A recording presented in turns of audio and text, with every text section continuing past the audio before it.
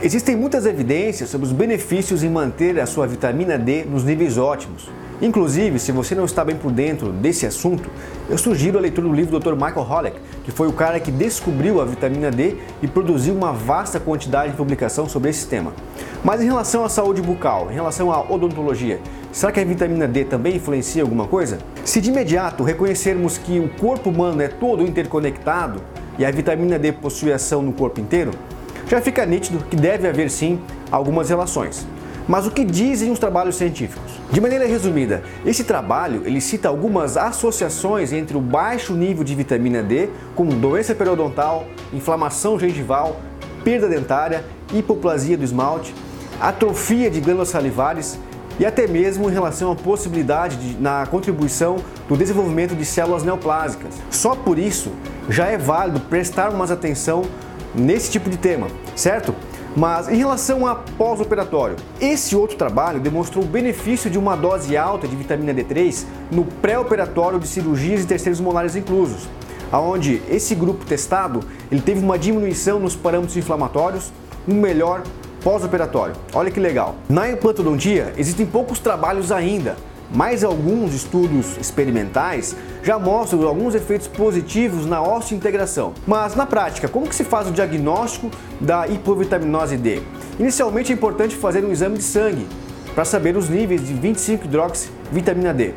Os valores considerados ótimos variam na literatura, de acordo com os autores, mas segundo a Sociedade de Endocrinologia Americana, os níveis ideais seriam entre 30 e 100 nanogramas por ml. A melhor forma de aumentar os níveis de vitamina D3 é a exposição solar regular com moderação, algo por volta aí de 15 a 20 minutos, 2 vezes por semana, no sol das 10 até as 15.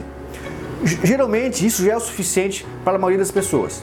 É muito importante notar também que ao se expor ao sol, nós temos outros benefícios muito além da vitamina D, como por exemplo, melhora do sono, pois regula o ciclo circadiano, diminui o índice de depressão, melhora o humor, abaixa a pressão arterial pela produção de óxido nítrico, faz você transpirar, liberar toxinas da corrente sanguínea pelo suor, entre outros benefícios.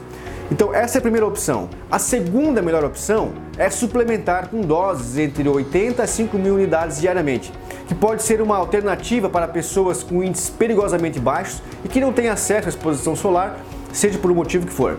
Aí o ideal é ir controlando pelo exame de sangue, pois as pessoas respondem de maneira diferente às mesmas dosagens. Então, nós, cirurgiões dentistas, temos a obrigação de também investigar e tratar possíveis deficiências de vitamina D, o que vai não só otimizar a saúde bucal, mas principalmente repercutir na saúde como um todo. Resumindo, a odontologia do futuro não trata somente a boca ou mesmo a face, como alguns argumentam por aí, mas ela contribui para o restabelecimento da saúde do indivíduo como um todo. E às vezes pode soar estranho um dentista pedir para o seu paciente tomar sol.